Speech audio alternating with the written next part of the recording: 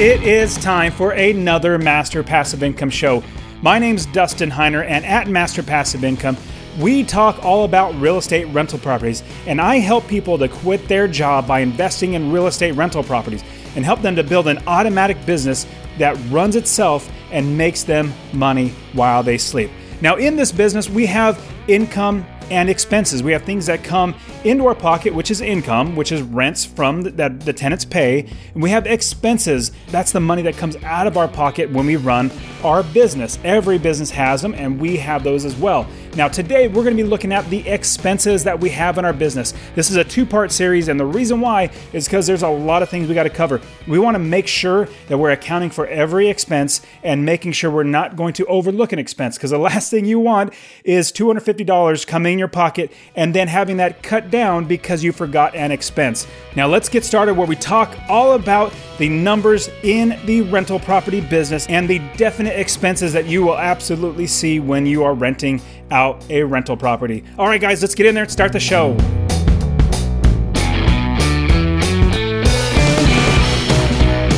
Welcome to the Master Passive Income Podcast, where we talk about all aspects of real estate rental properties with a special focus on making enough money so you can quit your job and live the dream life. And now, here is your host, Dustin Heiner.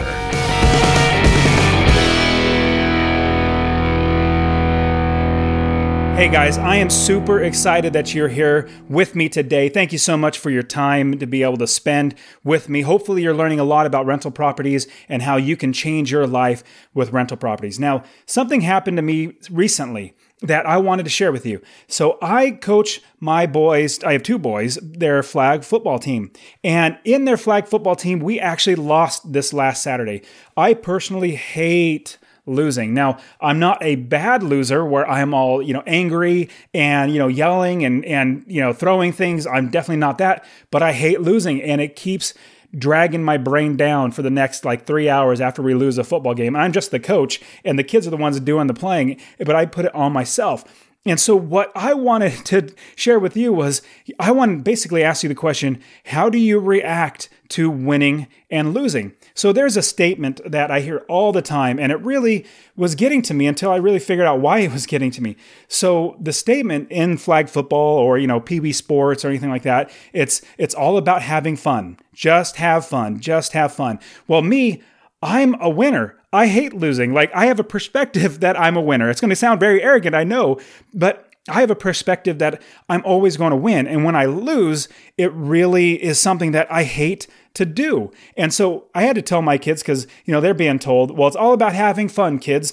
And I said, no, it's not about having fun. We want to have fun, but we also play to win. And the reason why I'm teaching my kids this is because I don't want them to have that mentality going into work, going into a job that they're going to eventually get out of because they're investing in rental properties. That's what I'm teaching them, is how to get out of a job and have rental properties. But if you go into life in general as, well, I'm just going to have fun, and you're not playing to win, well, then you're not playing to win, meaning you're not in a perspective of mind that you are saying, I'm a winner, I'm going to win. Now, I'm not the type of person, and you might be, I'm not saying it's bad at all, but I don't look in the mirror and say, I'm a smart person, I'm a wealthy person. And what they say is you think it and you imagine it, and then it becomes yours.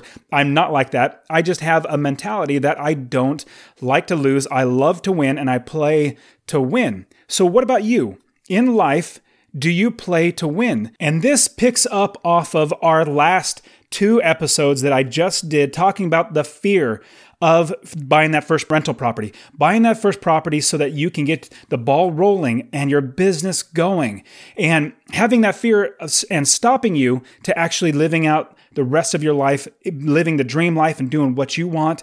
Letting that fear stop you is going to be just like not playing to win, not saying, I'm going to focus hard on winning. Now, I also personally like doing Olympic lifting. There's the clean and jerk and the snatch, which is lifting the bar over your head, basically. So if you see the Olympics and the Summer Olympics, you see guys lifting the bar above their head. I like doing that. Now, when I approach the bar that's a heavier weight than I can do, I don't think, just as long as I have fun. No, I tell myself, like I make a conscious effort in my brain, and my dad taught me this when I was really young. He said, mind over matter.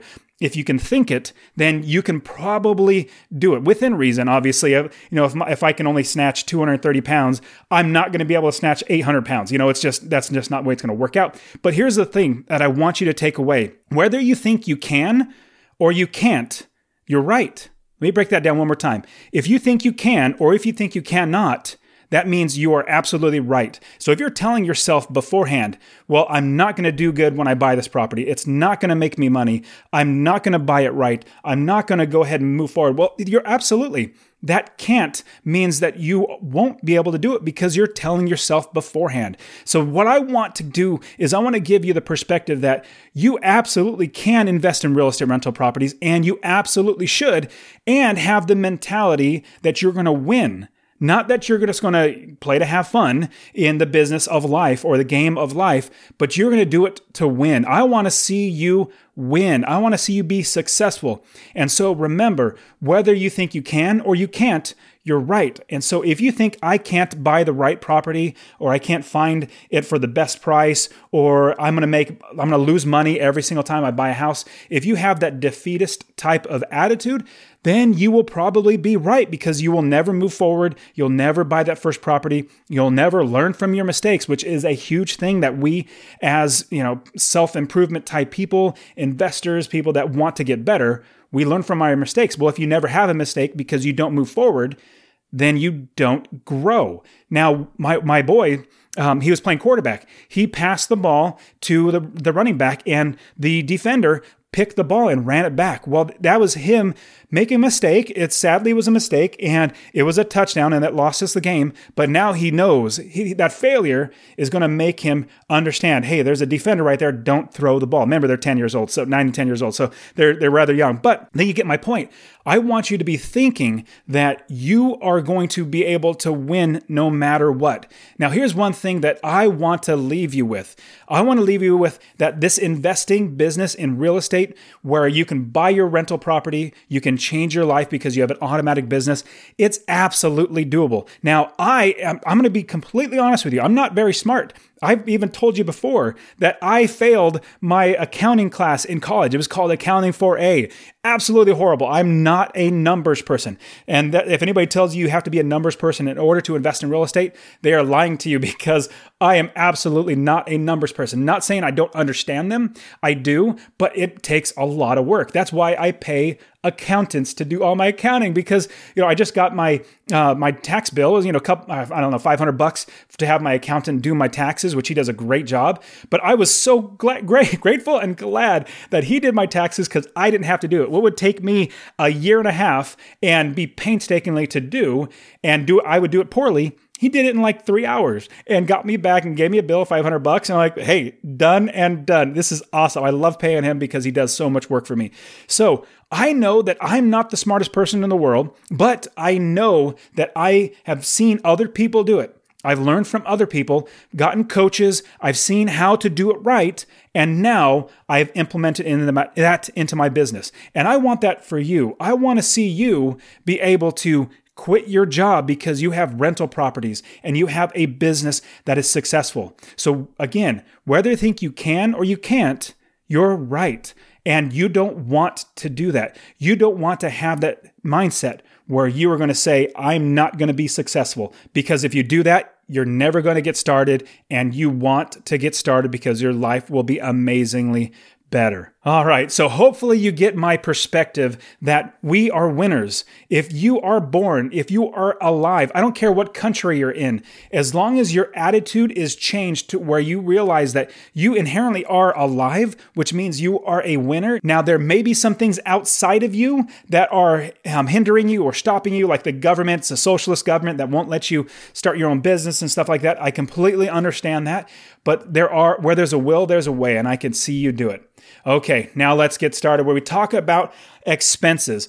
Now, I always get questions about, hey, am I going to be making money in this business? If I buy this one property, am I going to make money? Well, that's a fantastic question, but it's one that you can answer yourself. Now, here's the equation, and it's super, super simple.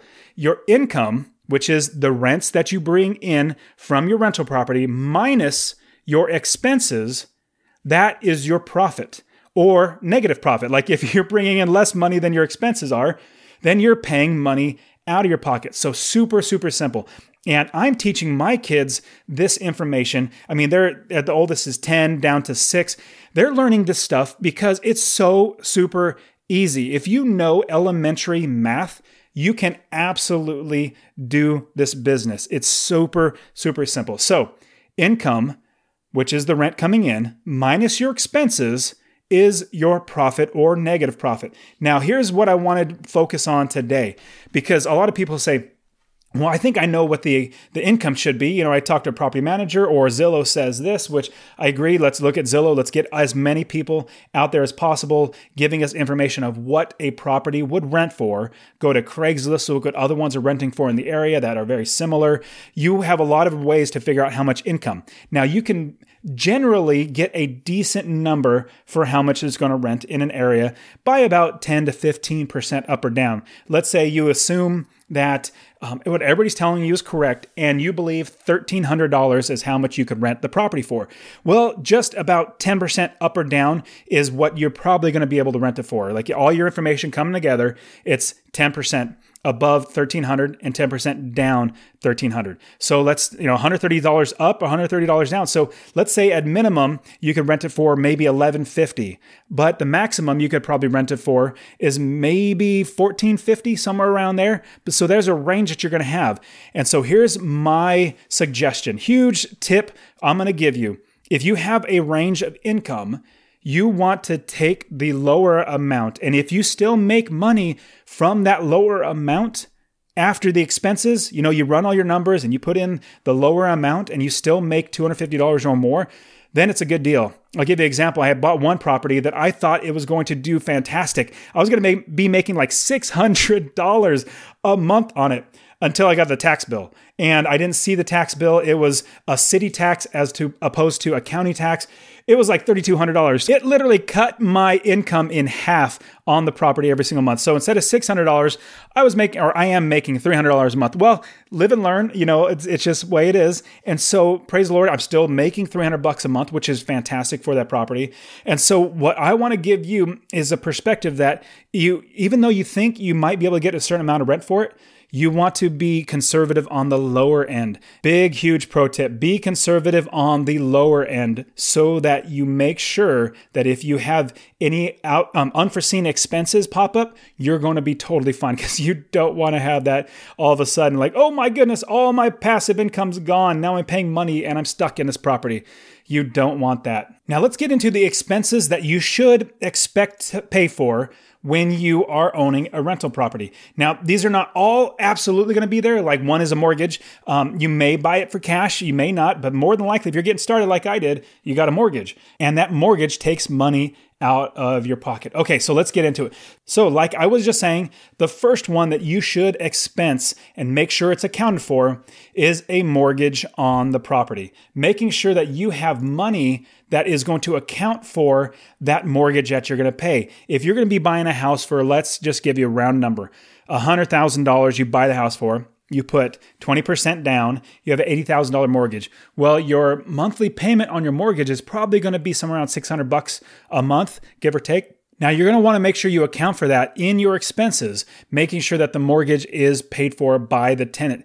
Now, another tip I'm going to give you is never lose money on any property that you buy. I've heard of some investors say, well, I'm investing for appreciation. So in the long run, I'll make money. Like, no, only not good investors do that. At least that's my opinion. I'd rather make money every single month. That's how I'm able to not work a job, is because I'm making money every single month from my properties. So the mortgage is going to be something that you're going to have to talk with a financial company, just like when I interviewed Just like Patrick Soy, who I just interviewed. If you go back a couple episodes, you're going to be able to hear him talking about financing talk to him. He's going to help you to figure out what your monthly payment is going to be for those mortgages every single month. Now let's move on to another one. Your real property taxes. Now, you would think it's called like a real estate tax or something like that. No, it's a real property. So it's something tangible. Now, there's personal property that the county tax collector will tax you on and get you taxed. And so there's personal property and real property. A physical location like a rental property is real property. A boat, a horse, things like that, that would be considered personal property, and they tax you for that. Again, the government taxes you on everything. I absolutely hate taxing. It's horrible. And so property taxes or real property taxes come from a couple different areas that I want you to double check and make sure, because this is where I had to learn the lesson the hard way. So number one is the county tax. And usually you could find that everywhere, every single type of company like Zillow or Redfin or Trulia.com. All these companies are going to have the taxes on there because it's easily and readily available. Now, you're going to be able to find the county taxes. The other thing you're going to want to watch out for, and in certain areas, you're also going to have either a city tax or a school tax or something else that's on top of that. So where I invest in Houston, there's also a city tax on top of that, and that is to pay for the schools in the area, the specific area that I'm the property's in. And so what's so irritating is, like I said in the beginning, I actually didn't know that I had a $3,200 a year tax for that one property. So it cut my income in half. So you want to watch out for that. Now, here's a key that I want to give you, a huge tip. When you're buying in the area, I want you specifically to ask two people or two types of people, your property manager and your realtor. Even a third one would be your title company. Your title company, your property manager, and your realtor. Ask them how many or what other taxes are there other than a county real property tax. Is there a city tax? Is there a school tax that's someplace else? Is there a water department that's outside of this that they're going to be taxing me as well? You want to be talking to them about all the other taxes in the area, because if you're like me, you're investing in another state that you don't live in, you need to have people on the ground that have experience. And so there's another investor that I know that as I was talking to him, he mentioned to me, hey, you might want to watch out for another tax that they have. And I completely just blew that out of my mind. I heard him, but it was like, oh, I think I got it covered. And realized now I wish I would have listened, because I would have done a lot differently. But you want to be talking to people and say, what other taxes should I be wary for? What should I watch out for? All right, next one, homeowners insurance. You absolutely should have homeowners insurance. Now, not just like a personal residence homeowner insurance. You want to make sure that you have landlord insurance. Landlord insurance is going to help you to make sure your property's covered with a tenant in there. Now, a regular homeowners insurance may not or usually does not cover tenants, or if you subleasing out to somebody, it doesn't cover that. So you want to make sure that it has a landlord policy on there as well, so that if it's just a normal homeowner's policy, which is totally fine to have, but you want to make sure that with that homeowner's policy, there is the landlord option. So specifically, like, don't think you're going to get away. Like if you say, well, they might charge me a little more to make it a landlord policy. Well, what's going to be a bummer is if you don't ask or specifically tell them and make sure that the landlord policy is in there. If you don't actually do that, you're going to be wasting money, because they're going to say, well, why is your house burned down, and why is your tenant now wanting to get reimbursed for this when you should be living in there in the first place? So your insurance that you had is now no good. We're not going to pay on it because you were not living in it. We didn't know you were subleasing it out. So you want to make sure you get homeowners insurance, if not specifically landlord insurance. Now, on top of that, I'll give you another pro tip. You also want liability insurance, and it's actually fairly inexpensive to get liability insurance, or it's like an umbrella policy of liability over all the properties. Not specifically you're not thinking of the one that comes in your landlord policy, because there's a liability line item there. It's a great idea to get an umbrella policy that is over all the properties and that covers liability. So anything above and beyond what your homeowners and landlord insurance covers, you're going to be covered on top of that, because we live in a society where they call it a litigious society, but everybody wants to sue everybody. They want to get rich quick by suing somebody else.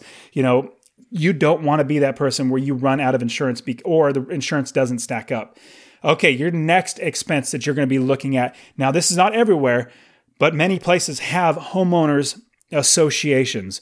Your homeowners associations basically think of a gated community, or not even, doesn't have to be gated. Like where I physically live in Arizona, it's not a gated area, but there's a homeowners association that covers like 150 homes in this one little block that I live in, and a couple blocks. But all of these homes, they are basically all joined together. There's, they work together to make sure that the properties look nice. And I actually got onto the board of my homeowners association because I wanted to make some changes because they're doing some stupid things. But what's funny is they actually sent me a letter and said, you need to paint your house. It's getting faded. Arizona, you have the hot sun, which fades the paint really easily, which I completely understand that. But they sent me a letter saying it's in the policy that you must paint your house. Not policy, but the association. It's in the bylaws. So we are telling you have to paint your house. I'm like, what? The paint looks totally fine. How in the world can you tell me to paint my house? That's $1,500. You're just telling me to spend $1,500 or $2,000 out of my pocket just because. Anyways. It's good and bad. They keep the area looking nice, but you're paying money into the homeowners association. It's something that you're definitely going to have to be concerned about and watch out for. And if you go back and listen to my podcast episode where I interview Michael, who is an investor in Las Vegas, he actually ran across this. And what happened was he actually bought a property, and in the homeowners association, it literally said, you cannot rent out the property. It's for homeowners specifically. It cannot be rented out as a rental. And he was like, what? And so basically he was blessed to be able to sell that house and, across the street or across the way when it's not in a homeowners association. He bought that house and now it's rented out just fine because it didn't have the stipulation. But that was a huge dilemma where now he literally had a property he could not do anything with, could not make money from. And you don't want that. So if there's a homeowners association, huge tip I'm going to give you, learning from Michael's mistake, look at the documents to make sure that you are able to rent out the property. The last thing you want is to have a property that you cannot rent out. And that show that you can find that whole interview where I interview Michael is masterpassiveincome.com/029. That's the 29th podcast episode. Listen to that. It's great. And it's actually interesting to see how he worked it out to get out of that property. Now, let's move on. So with homeowners association, you're going to move on to the next thing is other fees that you're going to be looking for, like governmental fees for rental properties. Now, I have a few areas of the country that I invest that the government says, if you're going to be renting that property, you need to pay us $40 a year or $50 a year, which I know it's not a lot, but it's something you need to account for because it could be as much as like $500 a year. It could be that ridiculous. Governments, as long as they can get the people to say yes to, you're going to be paying whatever they say. So here is how you're going to figure out if you have governmental fees for rental property. It's super simple. Ask your property manager. Ask them, hey, in this city or in this county or whatever wherever you're investing, is there going to be any rental property fees, like inspections they're going to have to do? Are they going to be charging me once a year to be registered as a rental property that I'm going to need to account for? Because you need to make sure you have that in your numbers. Even though it might not be that much or that expensive, like one area of the country is $40 a year, that's $40. I mean, I think I have 20 properties in that area. I mean, shoot, that's $800 I have to pay to the county government, which is absolutely irritating. Every year I have to write that check. It's just ridiculous. And again, talk to your property manager. They should, if they're a good property manager, they should know how much it's going to cost. Now, next up, your vacancy allowance. This is something that a lot of new investors overlook, and it's easy to do the numbers and not have this in there.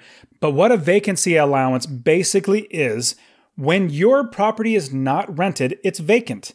And you need to account for that month or whatever time period that it's not going to be rented in your numbers before you buy the property. Now, another pro tip, ask your property manager what they believe is a good vacancy rate to use. It could be anywhere as 5% of the year it's going to be vacant to 10% of the year it's going to be vacant. That means 5% of the year, so 5% of the total days out of the year, it will not be rented. Now, let me give you an example. a property that rents for $1,100 is potentially vacant for 1 month out of the year. That's an 8% vacancy rate. That's 1 month vacant divided by 12 months a year is 8%. And so track with me. 11, and I'll have these in the show notes. I'll pause really quickly to tell you, go to the show notes and you'll be able to see all the information that I'm explaining out, because if you might not be a numbers person like me, you might need to see it written down. Go to masterpassiveincome.com/054. This is the 51st podcast episode. So if you go there, you're going to see these numbers plan out. Now, the total monthly income would be $1,100, which is the rent amount coming in, minus 8% of that $1,100. So the way you do that is $1,100 times 8%. That is $88 of rent taken out every single month. So you thought you were making $1,100 a month. Well, it comes down to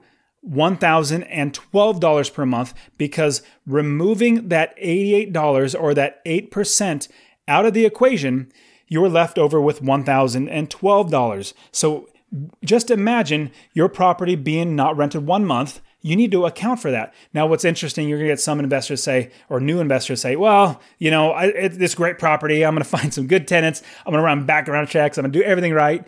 Well, I'm going to tell you that just for the sake of safety, put this in your numbers. Make sure you put a minimum 5%, if not 8%, of the rental property, the income, as a vacancy allowance per month. Yeah, you want to deduct that, because here's the great thing.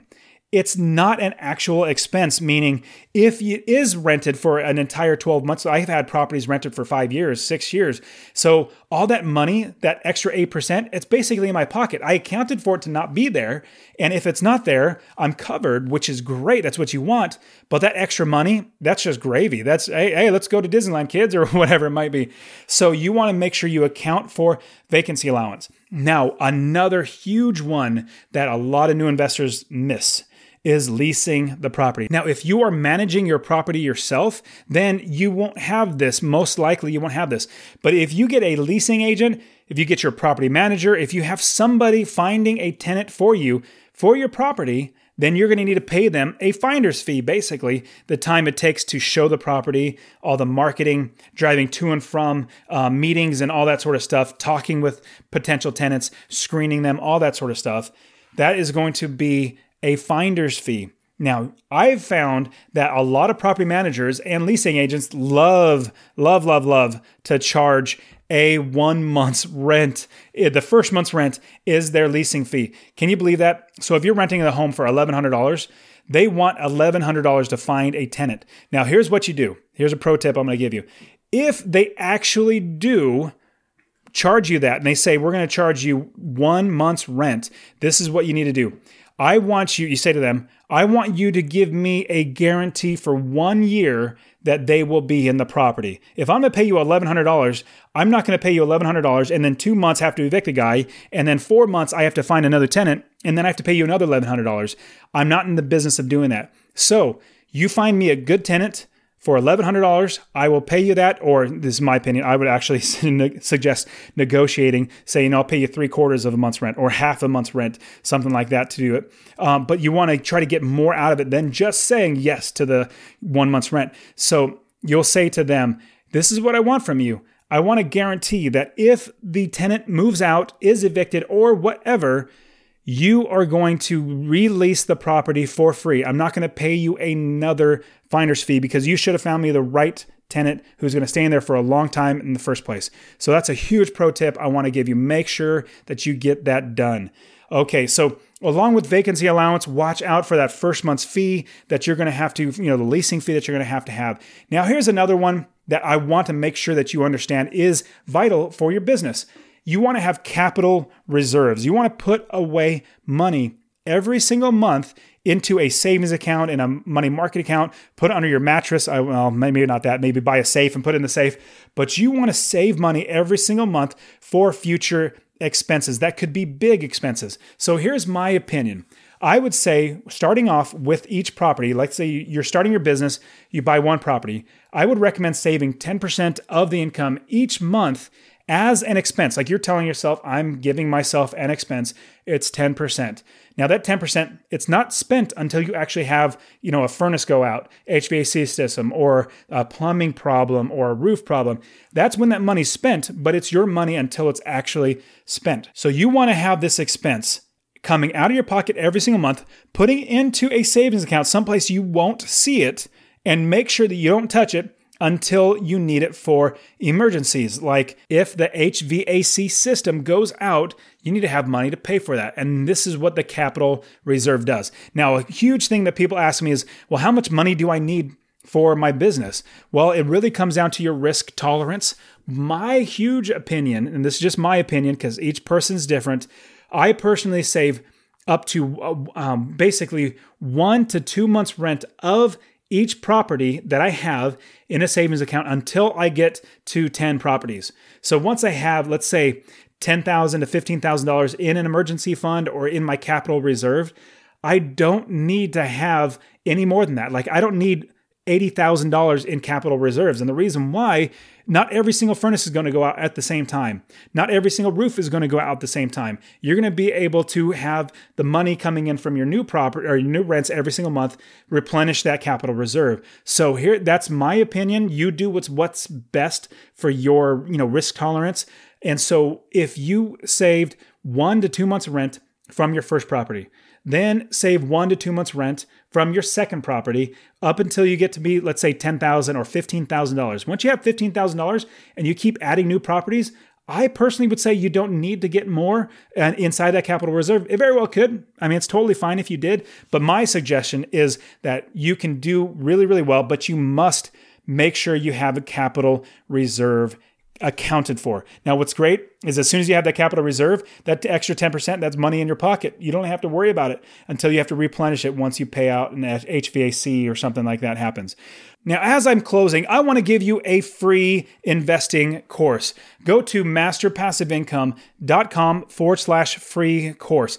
Get your free course so you get started learning about investing in real estate. You can see all the benefits, see how to do it right, and basically change your life by looking and learning and implementing everything into a real estate rental property business. And I'm going to give that to you, masterpassiveincome.com/free course. And remember, we play to win. In the game of life, we play to win. We don't play to lose. We don't play just to have fun. Fun should come from winning. I tell you, I have so much more fun when I win.